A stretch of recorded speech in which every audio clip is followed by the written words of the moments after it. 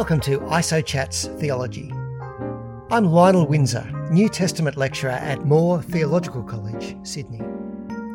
During the COVID-19 isolation, I chatted with lots of my friends and colleagues here at Moore about theology, Christian life and ministry. It's the kind of discussion we'd normally have over morning tea, but the topics are highly relevant to life in a changing world, so I wanted to let you listen in. Enjoy.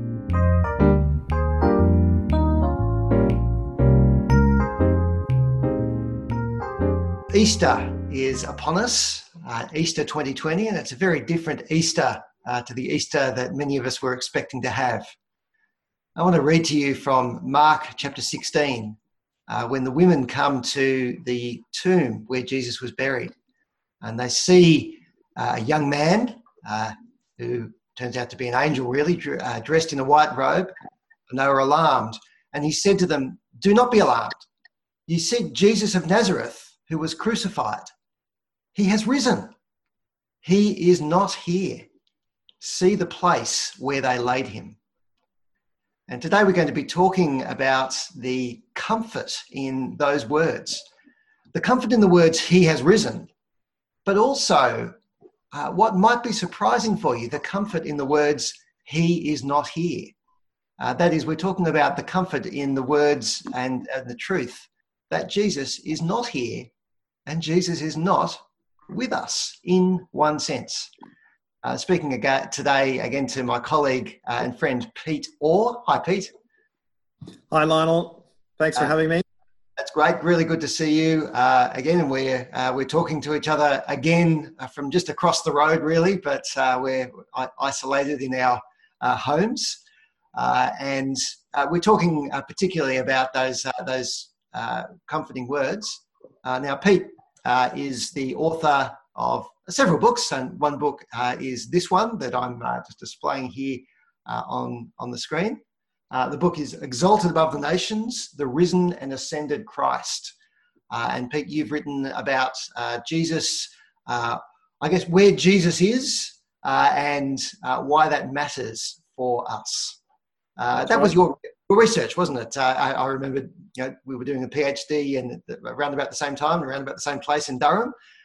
You were looking at the presence and absence of Christ and why that matters. Do you want to maybe just tell us a little bit about that and your research and what you've been looking at? Yeah, so that book, Exalted Above the Heavens, is a sort of popular version of the work that I did for my PhD. And I was just interested in Jesus in the present. So we tend to rightly focus on Jesus in the past, what he did in the Gospels, his life, his death, his resurrection. Or we focus on Jesus in the future, Jesus returning. But I thought it'd be interesting to focus on Jesus in the present. Where is he? What is he doing? And sort of as I was looking at it, was concentrating on Paul's letters. I noticed this idea of the absence of Christ.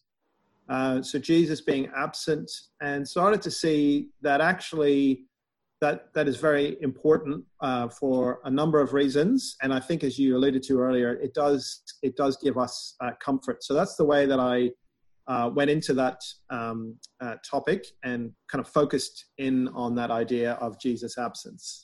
The reason, we've been talking about it back and forth for quite some time, but I thought it would be particularly relevant in this Easter when right now so many of us are absent from each other and we are in different places scattered and presence is something that we lack. And so this idea of Jesus' absence is kind of important for us. Why is it important to be thinking about Jesus' absence? I think it's important for a number of reasons. I think I can think of three reasons that it's important at any time. And I think probably one of those reasons is particularly important now. First of all, it helps us to think about who Jesus is. The New Testament is clear that Jesus is absent. And I guess in a moment we'll talk about how he is present as well in some form. But, think of Paul in Philippians 1, that great expression of kind of faith in Christ, where he says, to me to live is to die. Sorry, for me to live is Christ, to die is gain. And then he says, I would much rather depart and be with Christ. So there he's expressing the absence of Christ. And you can see that that idea throughout the New Testament, again in Paul, 2 Corinthians 5, while we're home in the body, we're away from the Lord.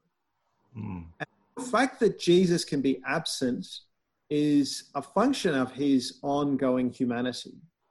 So sometimes we're a little bit fuzzy. We know that Jesus was a human being. He lived, he died.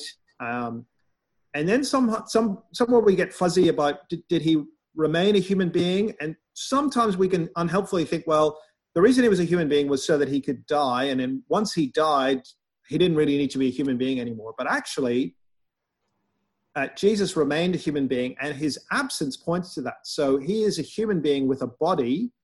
And so with a human body, it's a glorified body, yes, but it's still a human body that is in one place at one time.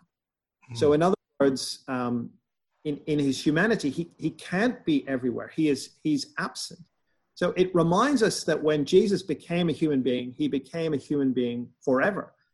And I think that in one sense sort of underlines the amazing truth of the incarnation. When the Son of God became a human being, it wasn't just for sort of 33 years to get the job done. No, his commitment to humanity was and is eternal. There will always be a human being at the center of God's throne room, if you like, and our attention will be focused on a human being, the Lord Jesus.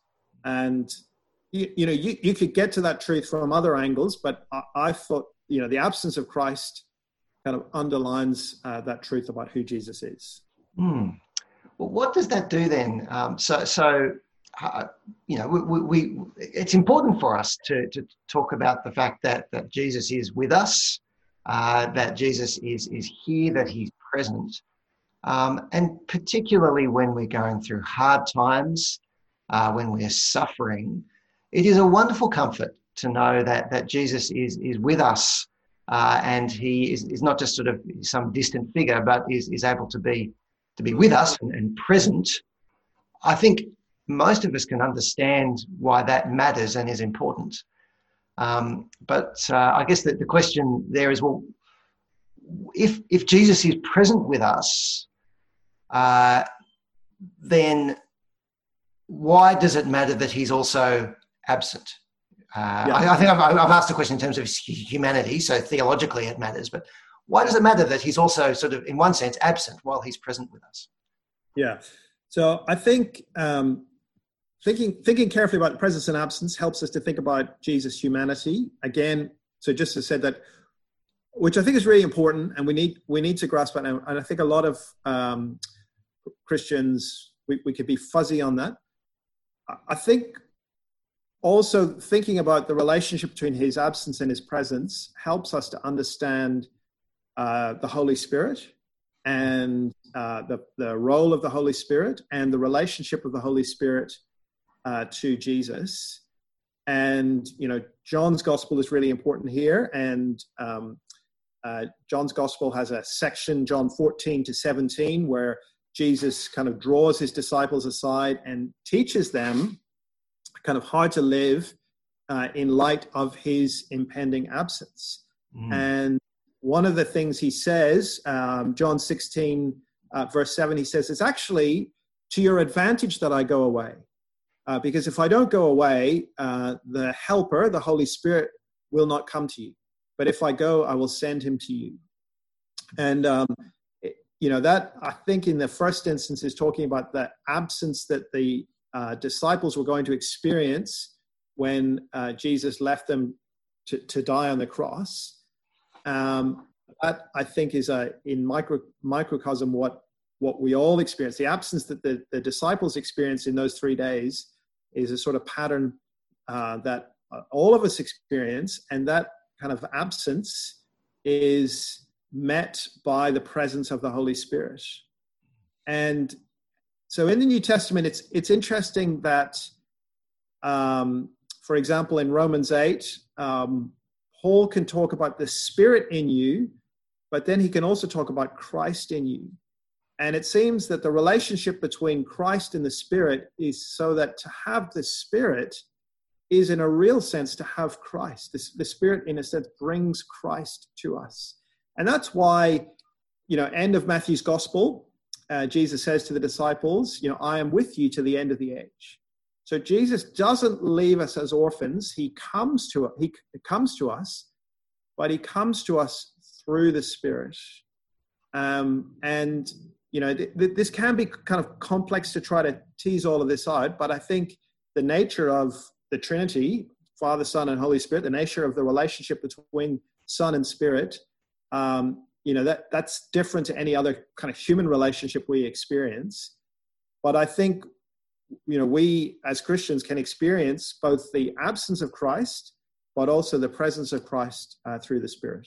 I'm thinking in terms of Easter time, especially. So here we are at Easter. We hear the words of the empty tomb. He is risen. He has risen. He is not here. And those two things work together, don't they? So he has risen means that he is no longer dead. He was crucified. That is, he was actually crucified. He actually was killed and actually did die. And yet he is also risen. And you might want to say, okay, well, yes, Jesus is risen. And what that means is his one theory that you could have to understand those words that people have come up with. That is, he is risen from the dead. That is, he's alive in our hearts. So we have a wonderful memory of this person, Jesus, and he's inspiring us to do wonderful things in this memory. So he has risen in that way.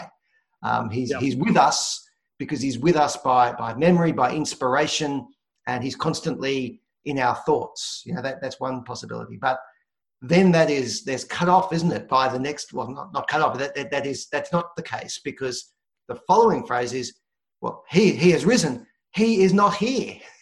That's right. Why is that? What's the significance of that? He is not here. Yeah, so he's not here means, he remains a human being with a body, and just like you and I, you are not here with me. You are away from me because, you are a human being with a body in one place at one time. And Jesus did not rise in that kind of merely spiritual, almost metaphorical sense. He rose as, a human being. I mean, John's Gospel, narrates that the disciples, Thomas touches him. Luke's Gospel, he eats a piece of fish in front of the Gospels. They go out of their way to stress, no, he remains a human being with flesh and blood, and albeit glorified, he's different, but he's still a human being, and that's why he's absent. He's not with us in an unqualified sense, which he would be if he just merely rose as a spirit. So the absence is really important to stress the bodily nature of Jesus' resurrection. And why does the bodily nature of Jesus' resurrection matter for us? The fact that he is a resurrected human who was crucified and is now risen. Why does that matter at Easter time, or why does that matter generally for us? A couple of reasons. I think it stresses the miracle of the resurrection. That it wasn't simply an ongoing kind of consciousness. It was a real flesh and blood resurrection. But also it underlines the value of our bodies. We are not just Plato would have us believe that we are souls kind of imprisoned in our bodies. No, we are our bodies. And our bodies matter, and the physical matters. And so that's why we are all feeling so sad at the moment that we can't be with one another. That's why, as wonderful as the technology is, and it is great, it's great to be able to talk to friends. It's great to be able to have church in a form online, but it's not the same thing, because we are human beings and we are bodily human beings. We're physical and we're meant to be with one another physically. And I think that's what is affirmed in the resurrection. The physical matters. And that's true for us too, isn't it? That is Jesus, as he's not here, and the here being the tomb, that is amongst us, amongst our death-bound world, is that we're subject to death, we're subject to sickness, we're subject to COVID-19, but we're subject to all these things in our death-bound world. And Jesus is risen, not just in our hearts, but he's actually risen with a physical body, and he's not subject to death. And Correct. Our bodies will be transformed. For those who believe in him, at the end of the age, our bodies will be transformed so that we will be with him physically. Is that kind of, yeah. Yep, we will be with him physically, and we will have bodies like his. They're wonderful kind of images in Paul's letters. Again, where I've sort of spent most of the time studying. Philippians 3:20 describes Jesus returning, and talks about him coming from heaven, and he will come and he'll transform our lowly body to be like his glorious body. Mm-hmm. He retains a body. It is a glorified body, and there are differences. Jesus is no longer subject to sickness, to disease, to death. But the wonderful hope is that our body will be transformed to be like his body. Or the vision that Paul gives us at the end of Romans 8. I think we're familiar with the verse Romans 8:28. That for those who love God, all things work together for good, for those who are called according to his purpose. We're familiar with that verse, but actually, what is the purpose of God? Well, he continues in verse 29, and he talks about those who God foreknew, being conformed to the image of his Son. So that is the great hope that we have, that God's purpose is that on the last day we will be like Jesus, will be conformed to him. And that's not just about our character and our inclinations. It's also about our bodies. We will be conformed to the image of Jesus. And then Paul says, in order that he might be firstborn among many brothers. So he'll be preeminent, surrounded by men and women who are in his image. And that's the great hope that Paul holds out for us. As you were speaking, I'm thinking about the very sad news at the moment from the UK. And I know that you're, amongst other citizenships, you're a citizen of the United Kingdom. Right now the leader, the Prime Minister of the United Kingdom, is himself in intensive care, and we've been praying for our brothers and sisters and people in the UK. But the leader of the United Kingdom is someone who is, whatever your politics are, he is the one who is leading the UK at this very hard time. And yet it's also obvious that he himself is subject to this this disease, and that really shakes and rocks all of us, but particularly the people in the United Kingdom, simply because, well, we see that there is a leader who can do some things, but is actually not powerful enough to himself defeat in his own body this disease, which is obvious and right, and we need to keep praying for him and for the United Kingdom. But by contrast, Jesus is not amongst our death-bound world, and yet it's not that he's just sort of turned into some kind of spiritual force. He actually has a body that is risen from the dead and is exalted, is the title of your book, Exalted Above the Heavens. That is, he is powerful over all things. He is powerful over death, disease, sickness, all the powers and forces. That's just, I'm just reflecting on this. I think you're nodding. Do you have any? The reason I'm reflecting on it, sorry, is because I'm thinking about Ephesians 1. I think a lot about Ephesians. And in Ephesians 1, at the end of the chapter, Paul talks about the fact that Jesus is not only risen from the dead, which is true, but actually exalted and above all the powers and authorities. That's right. And I think it is hope for us that Jesus, as a human being, has, in a sense, gone before us. And he is with God. He has a body. And, that is a picture, like a true picture for us of what is our future. It is to have a glorified body like the Lord Jesus and to be with him, with God forever and with one another. And so, I mentioned that, there are a number of reasons the absence of Christ is important. It's important for understanding Jesus' humanity. It's important for understanding the Holy Spirit, but it's also important for creating that longing in us, that longing for our full restoration like the Lord Jesus, and our full kind of reunion with him and with other believers forever. So it gives us hope. And it's a real hope, that not just a wishful thinking, but a true longing and hope. But it also reminds us that the experience of the Christian in the present, we're acutely aware of it at the moment, but it's always meant to be a life of longing. We have the Holy Spirit. We have every spiritual blessing in Christ. We are incredibly privileged as Christians, but we don't have everything that God has promised us. There is a lack, that every Christian has a longing.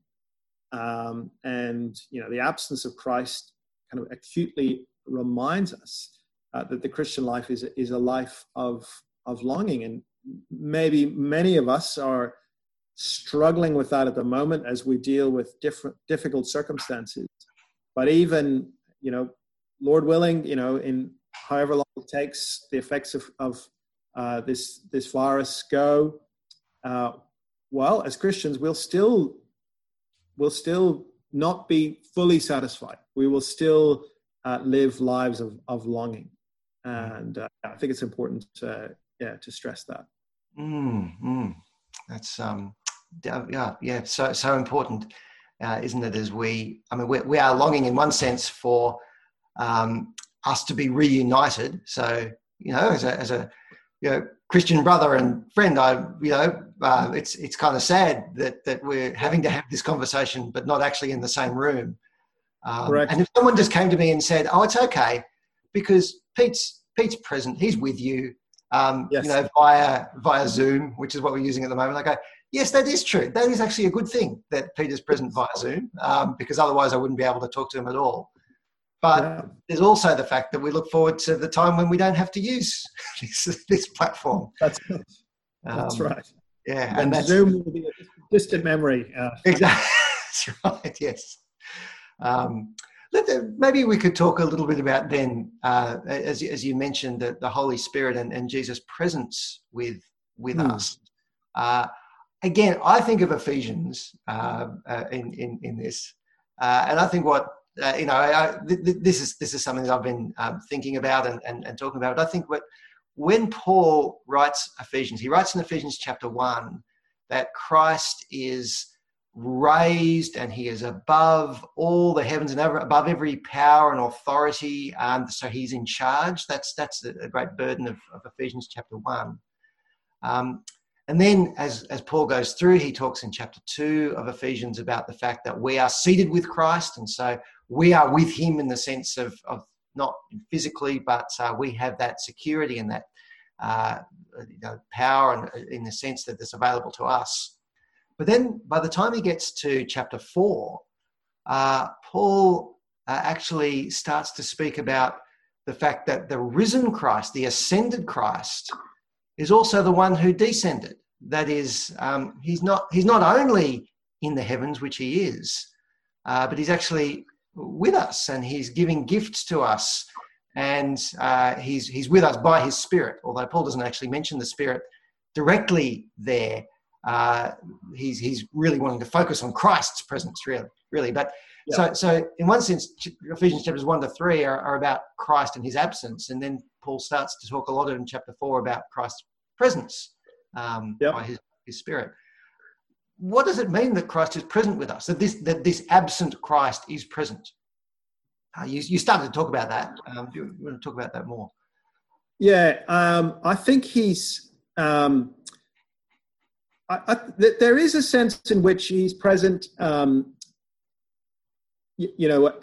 talks about imitating Christ. In Galatians, he talks about Christ being formed in us. There's a sense in which, as our character, both as individuals and corporately, reflects the character of Christ, as we kind of grow up into him, that he's present with us. So that, I think, is one kind of way of thinking about his presence. You can also think, I mean, we touched on it already, in Romans 8, that, the very strong language that you get in Romans 8, where, I find Romans 8 interesting because in one chapter, you've got both the presence and the absence of Christ, because Romans 8:34 talks about Christ at God's right hand, interceding for us. But Romans 8 says, if Christ is in you. So in the same chapter, you've got Christ is in you, Christ is at God's right hand. But the presence of Christ in Romans 8 is explained by the presence of the Spirit.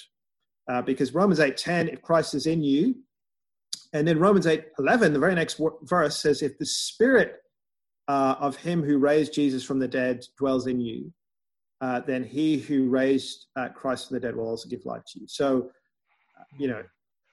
if you have the Spirit of Christ, the Spirit makes Christ present to us. The nature of the relationship between the Spirit and Christ is that to have the Spirit is to have Christ in a real way, but not in an unqualified way. And that's important. The presence of Christ, I think there are lots of different ways that the New Testament can speak about the presence of Christ. So the presence by the Spirit, presence by, in a sense, his character being formed in us. And I think there's a sense in which as we represent Christ, we, in a sense, make him present in the world. Again, as we talk about the presence of Christ, we're always, maybe it's just me. I'm always want to qualify. That's not in an unqualified sense, but there's still a sense in which, as we represent Christ, particularly as we preach Christ, as we preach the Word of God, Christ is present as his Word is preached by the Spirit. So there's all this kind of language. 2 Corinthians kind of 3 and 4 is another place which is very rich in terms of its understanding of Christ's presence. Yeah. Pete, this is just being recorded live. I've realised that there's a door that's creaking at the moment, so I'm just going to go and shut that door. But that's okay. Before I do, I'm just there's maybe something to chat about as I go and shut that door. Yes. I'm just going back to Ephesians because I keep doing that, but yes. There's faith. Faith is an important part of Christ's presence. That I think is following up on what you're saying, exactly what you're saying. So Paul's great prayer in Ephesians chapter 3, for this reason I bow my knees before the Father, from whom every family in heaven and on earth is named, that according to the riches of his glory he may grant you to be strengthened with power through his Spirit in your inner being, that Christ may dwell in your hearts through faith, that you, being rooted and grounded in love, may have strength to comprehend with all the saints what is the breadth and length and height and depth, and to know the love of Christ that surpasses knowledge, that you may be filled with all the fullness of God. which is quite an amazing prayer. But just to as I'm reflecting on that, I'm thinking, so Christ dwells in our heart through faith, that is through trusting in him, through hearing the promise of God and looking forward to the future as we trust in that promise. That is actually the work of the Spirit in us, in our inner being. And also Paul's talking about the love that God's shown to us, the love for one another as well, and that knowledge. And there's just all these sort of words of presence there that... no, absolutely. Absolutely. On you. Keep chatting. Faith and love. And as you say, he doesn't necessarily mention the Spirit there, but I think we're meant to understand that. And as much as we want to emphasize the absence of Christ, and as much as we want to emphasize the fact that there is a longing, that the presence of Christ it's an incredibly significant thing. And as much as we might want to use the analogy of, our kind of presence through screens, or even, to look at the New Testament when Paul talks about being absent in body, but, present in spirit, or present through his letter, the experience of the presence of Christ is so much more meaningful and significant and powerful, really. So we don't want to downplay that real benefit that we have as Christians, having the presence of Christ, and it's a transforming presence. Yeah. Mm-hmm. But it's the presence of the absent Christ that we have through the Spirit, not the presence of some kind of ethereal spirit who's sort of just in our memory. Yeah, absolutely. Real. One of the most sort of powerful images comes in 2 Corinthians 4 when Paul talks about preaching the gospel and the significance of his ministry, his new covenant ministry of preaching the gospel. And it's really 2 Corinthians 3 and 4. There's lots of verses there about the power of this ministry of the Spirit and the way that the Spirit transforms. And chapter 4 verse 6, he talks about creation. He sort of says God is the God who said, "Let light shine out of darkness." So that's reflecting on God's kind of creative power. And then he says, that same God has shone in our hearts to give us the light of the knowledge of the glory of God in the face of Jesus Christ. That's just such an interesting expression, the face of Jesus Christ. And, this is not the time to necessarily unpack it, but if you look at these verses closely, I think it's sort of saying as the gospel is preached, two things are happening. God is working with his same universe-creating power. Just as he, shone light into creation, he shines light into our hearts. He spoke at the beginning of the universe. He speaks as the gospel is preached. And we encounter God through the face of Jesus Christ. So as the gospel is preached, we in a very real way encounter Jesus Christ and kind of can grasp his face. And I think that is why, as sad as it is that we're not with one another, as Christians, we just haven't given up. We haven't sort of said, well, we can't do anything. We'll just wait until we get back together. No, churches are going online. They're preaching the word. They're encouraging, they're writing messages, because we believe that as the word of God is taught, we do encounter the Lord Jesus by faith. And so I think that's, again, important to stress in this context. Yeah. Well, thanks.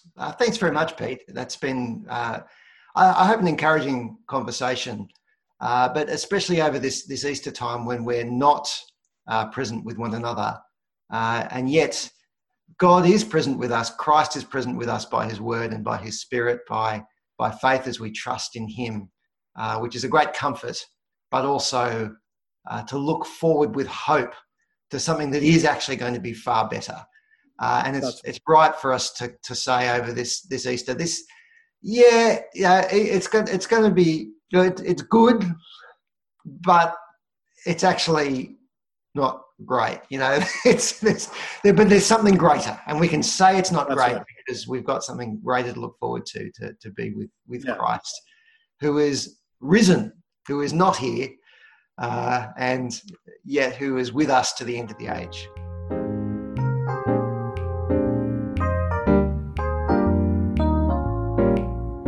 You've been listening to ISO Chats Theology. I'm Lionel Windsor, New Testament lecturer at Moore Theological College, Sydney. If you like this podcast, please consider sharing it, and please review and rate the podcast on your favourite podcast platform so others get to hear about it too. Video versions are available on YouTube or on my website at lionelwindsor.net. You might also like to check out another podcast I've created called Lift Your Eyes, a series of 70 reflections on Ephesians. And by the way, the name for this podcast was created by Adelaide Windsor. The theme music was written and performed by me and Harry Windsor, and the cover art was designed by Ellie Windsor. Love their work. Thanks for listening.